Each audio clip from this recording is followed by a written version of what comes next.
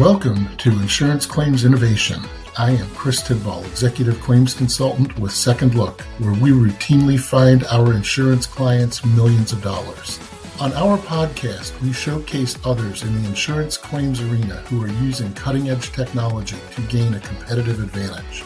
We believe that all of our guests have a unique message that can positively impact the world. Stick around to the end of the show and we will reveal how you can be our next guest in 15 to 20 minutes.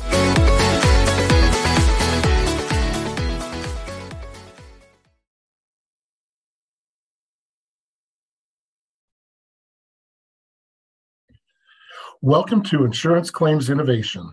Today we have Gary Wickert, partner in the law offices of Matthias and Wickert and Lehrer, joining us on our program. Gary is one of the foremost subrogation attorneys in the industry, and it is a pleasure to welcome him. Hello, Gary. Good morning, Chris. How are you?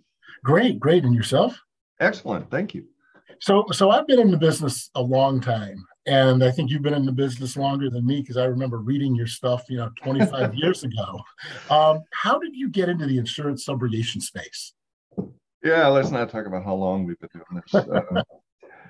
It's an interesting story, Chris, because I attended law school at South Texas Law School in Houston, and I had the distinction of all the new graduates always share the jobs they get and their salaries. And back then, I had the highest paying salary of any graduate from my law school because I got picked up by a plaintiff's firm, a very well-known plaintiff's firm in Houston. Of course, at that time, $40,000 was top of the line. Right. And I went to work for and worked with a personal injury lawyer down there, working with John O'Quinn, who John was one of the best trial lawyers who ever lived, more $100 million verdicts than any other lawyer on the cover of Forbes magazine twice, has the largest, or had the largest, he's gone now, the largest private auto collection, even outshining that of Jay Leno's. So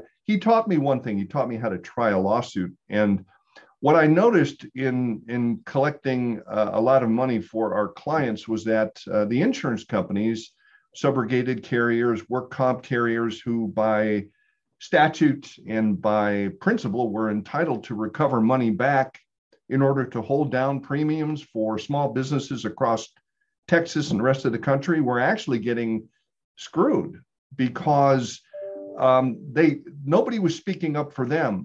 Hundreds of thousands of dollars in work comp liens were just getting wiped out by me with a single letter.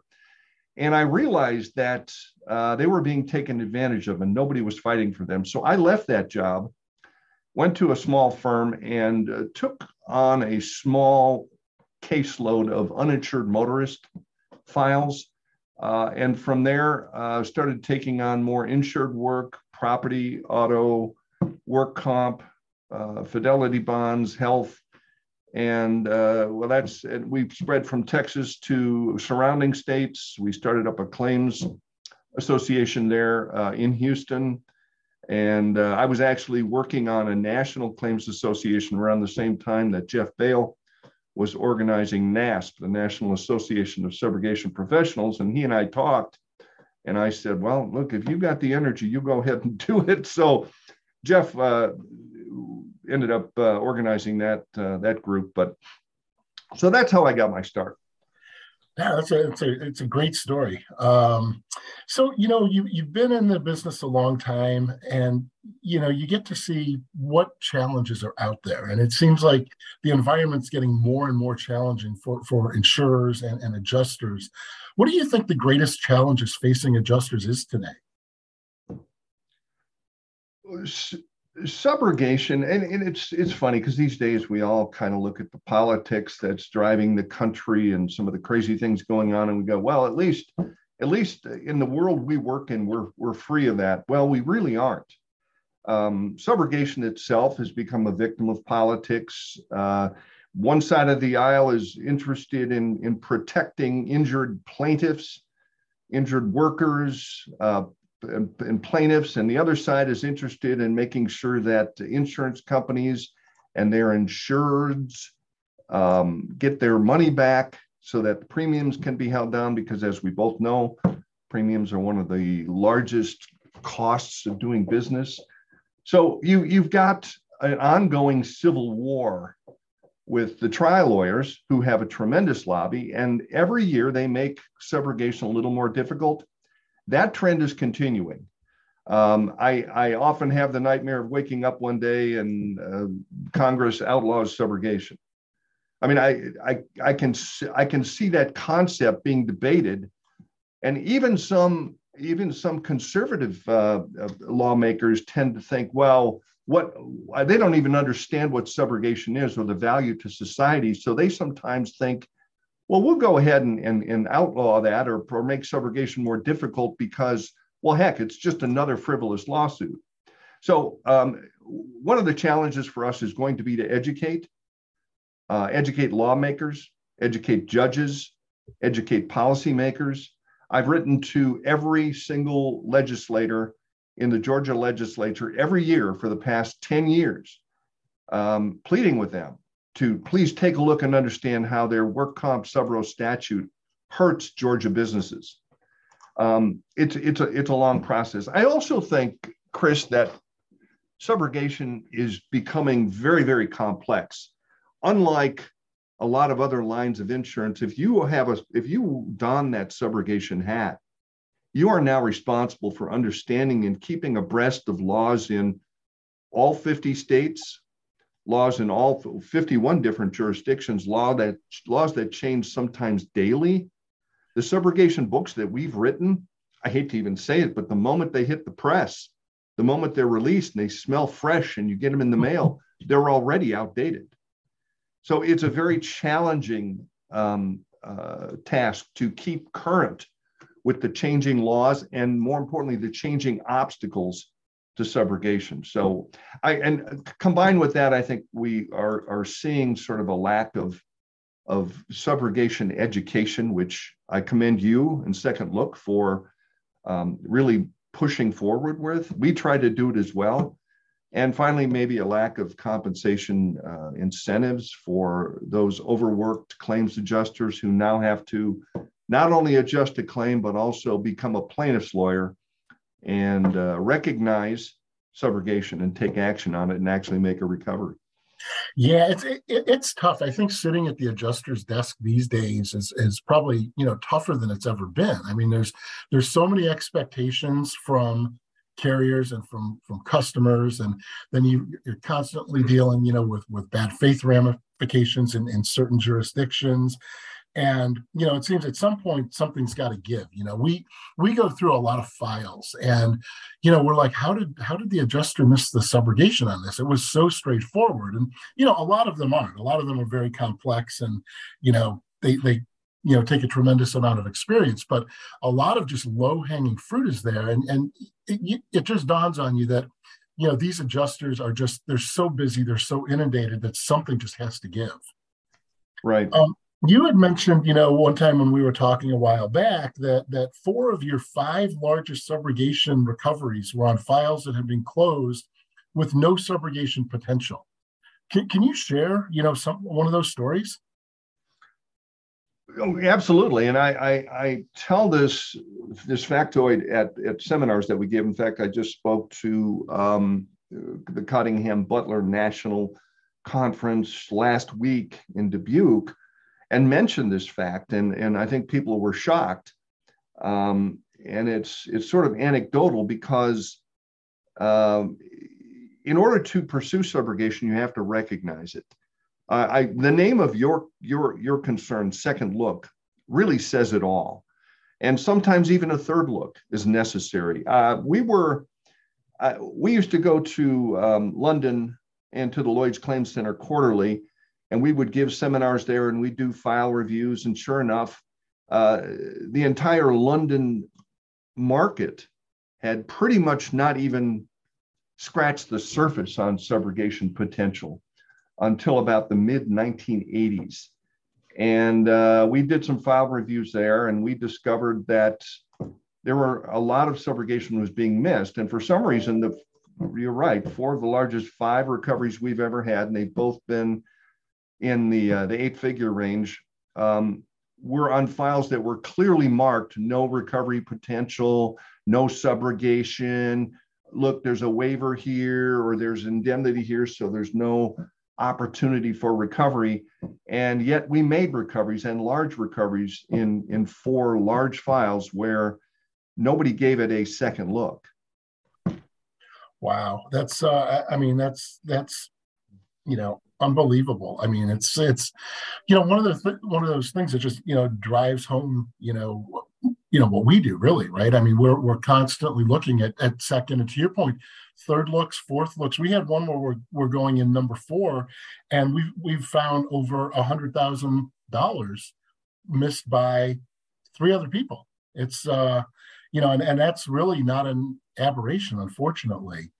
One of the things, as we're going through files, you tend to come across things that are really kind of funny. You're like, sometimes you're scratching your head, how did you miss this? But other times you're reading through the claim notes and you just start laughing. The circumstances are so funny. What's the funniest subrogation story you have? Well,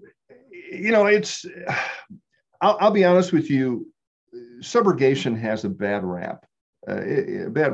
Because people tend to think, well, okay, so you're subrogating against, in an auto's intersection collision, and it's really not very sexy. To the contrary, we've had some amazing subrogation episodes over the last few decades.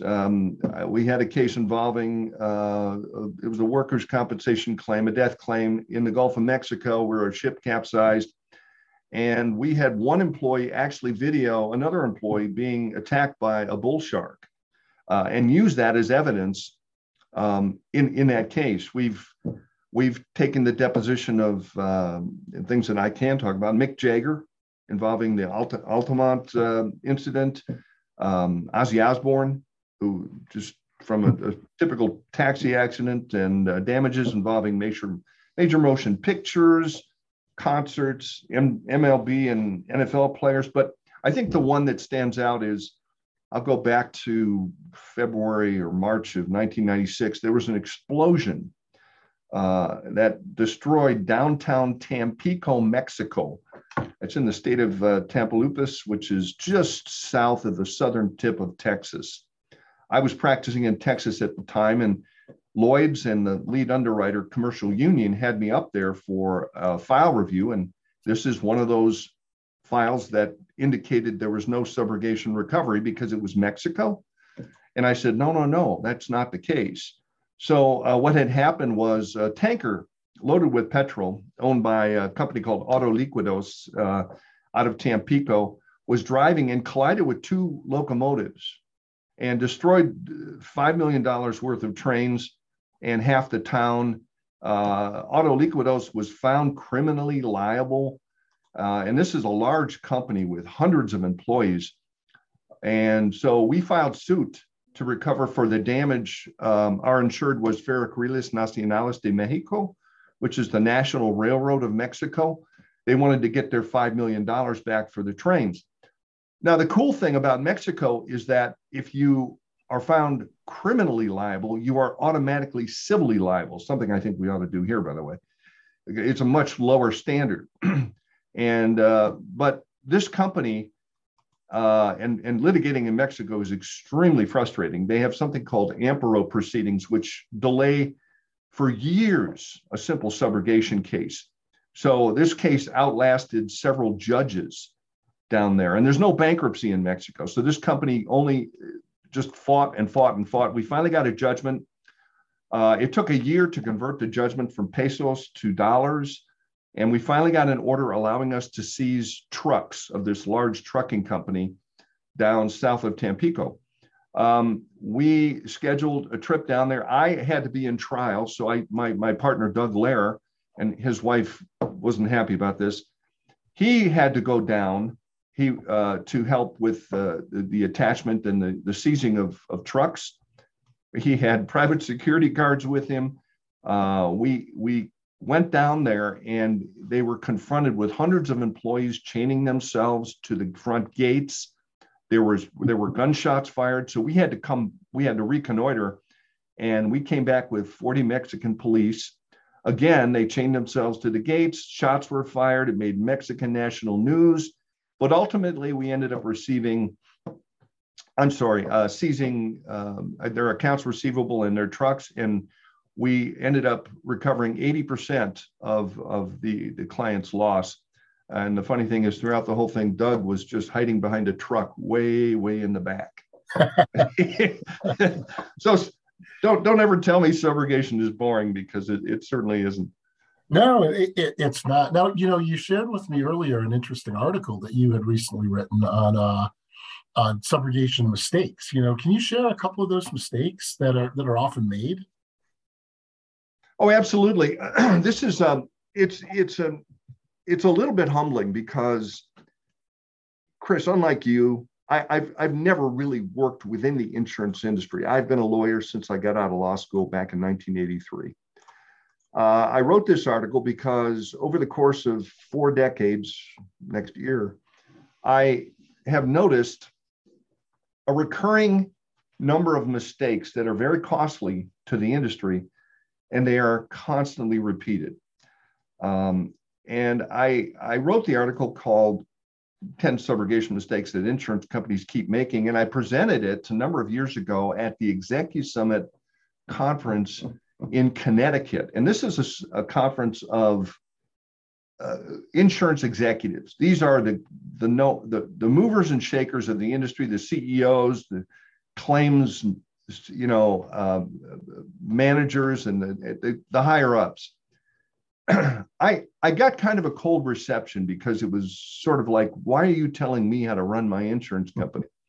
But by the time I was done, they were coming up to me and saying, how can we prevent that third mistake? I recognize now that does happen within our firm. So the mistake, the article and the presentation is actually a collection of 10 things that people do wrong.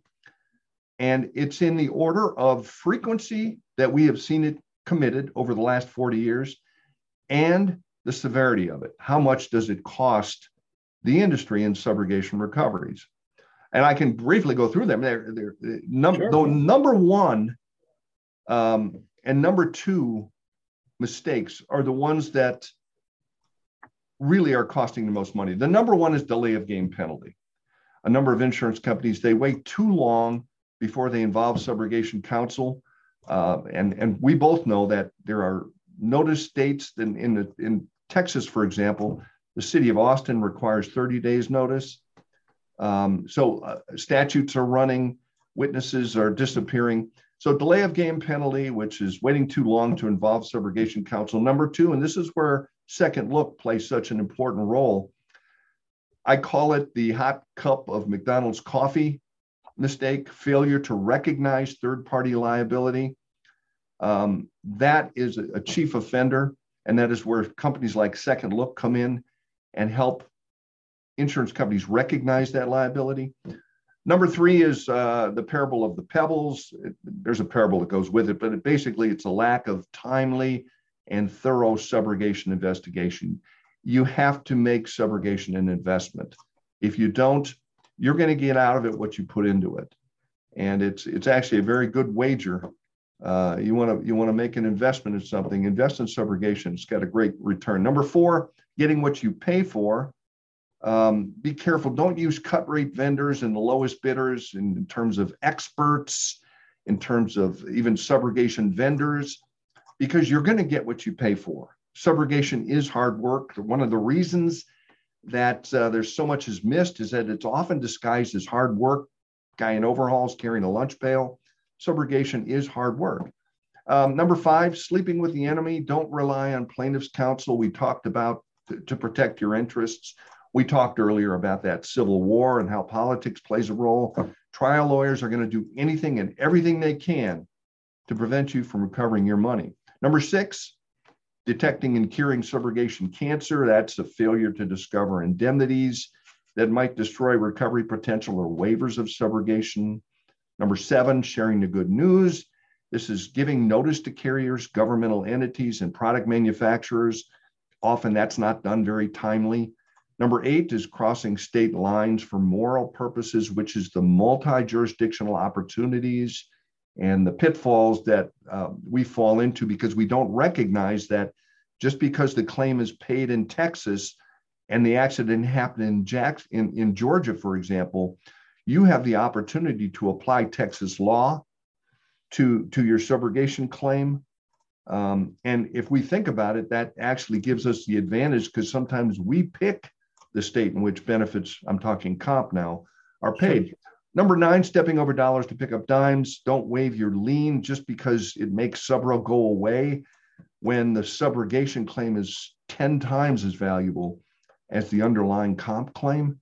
And then lastly, subrogation in the Flat Earth Society, which is hiring the right expert.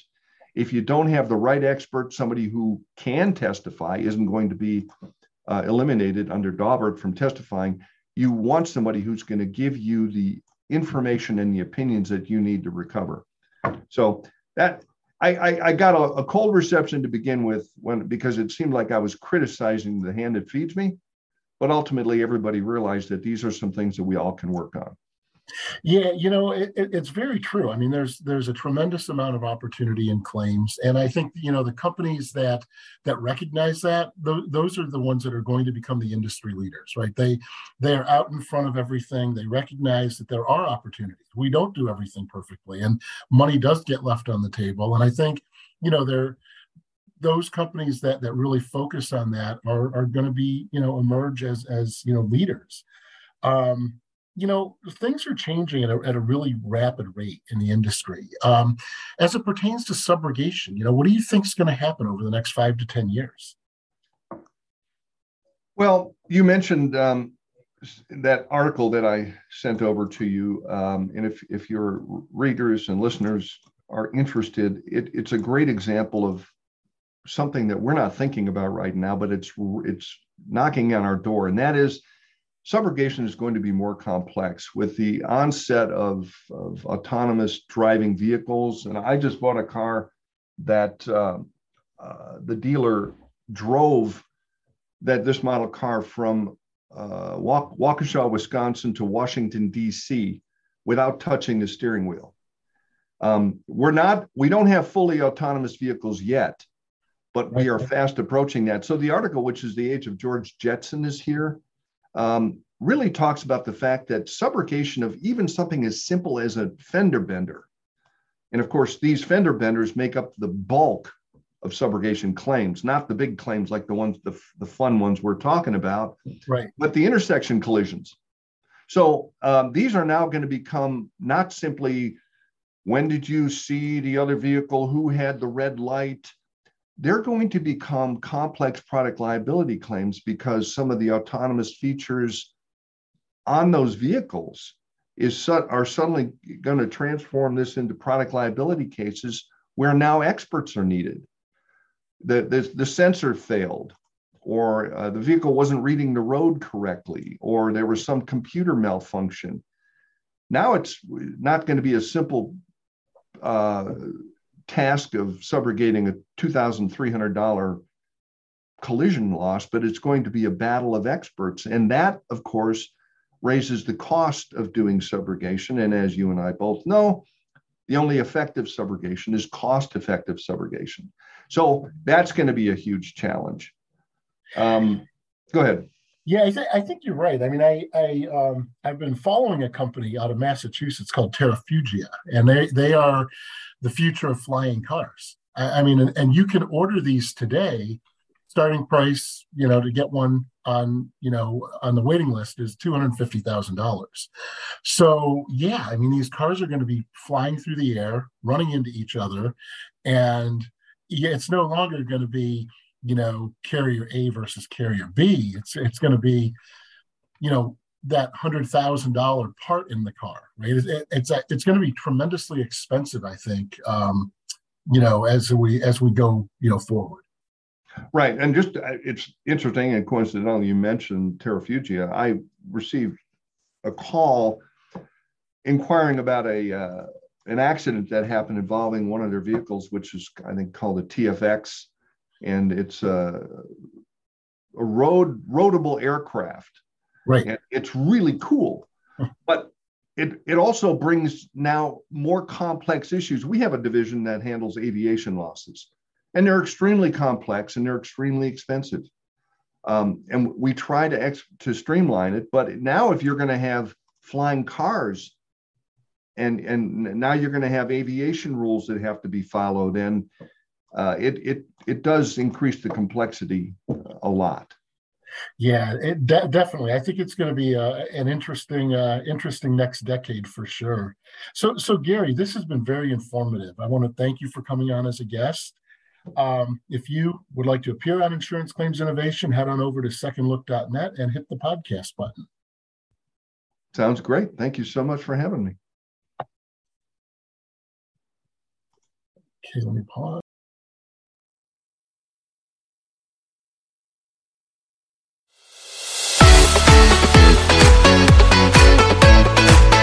Thank you for listening to Insurance Claims Innovation. Are you interested in being a guest on our show? We would love to have you. Visit us at go.secondlook.net/podcast-guest. Please share Insurance Claims Innovation with others on social media and provide rave reviews about our guests. The goal of Insurance Claims Innovation is to showcase others in the insurance claims arena who are using cutting-edge technology to gain a competitive advantage. Follow us at Insurance Claims Innovation and subscribe to our podcast. You can also follow us on LinkedIn at Second Look Inc. Interested in learning more? Stop by our website at www.secondlook.net. Again, thank you for joining us today. My name is Chris Tidball, and I hope you found this to be time well spent.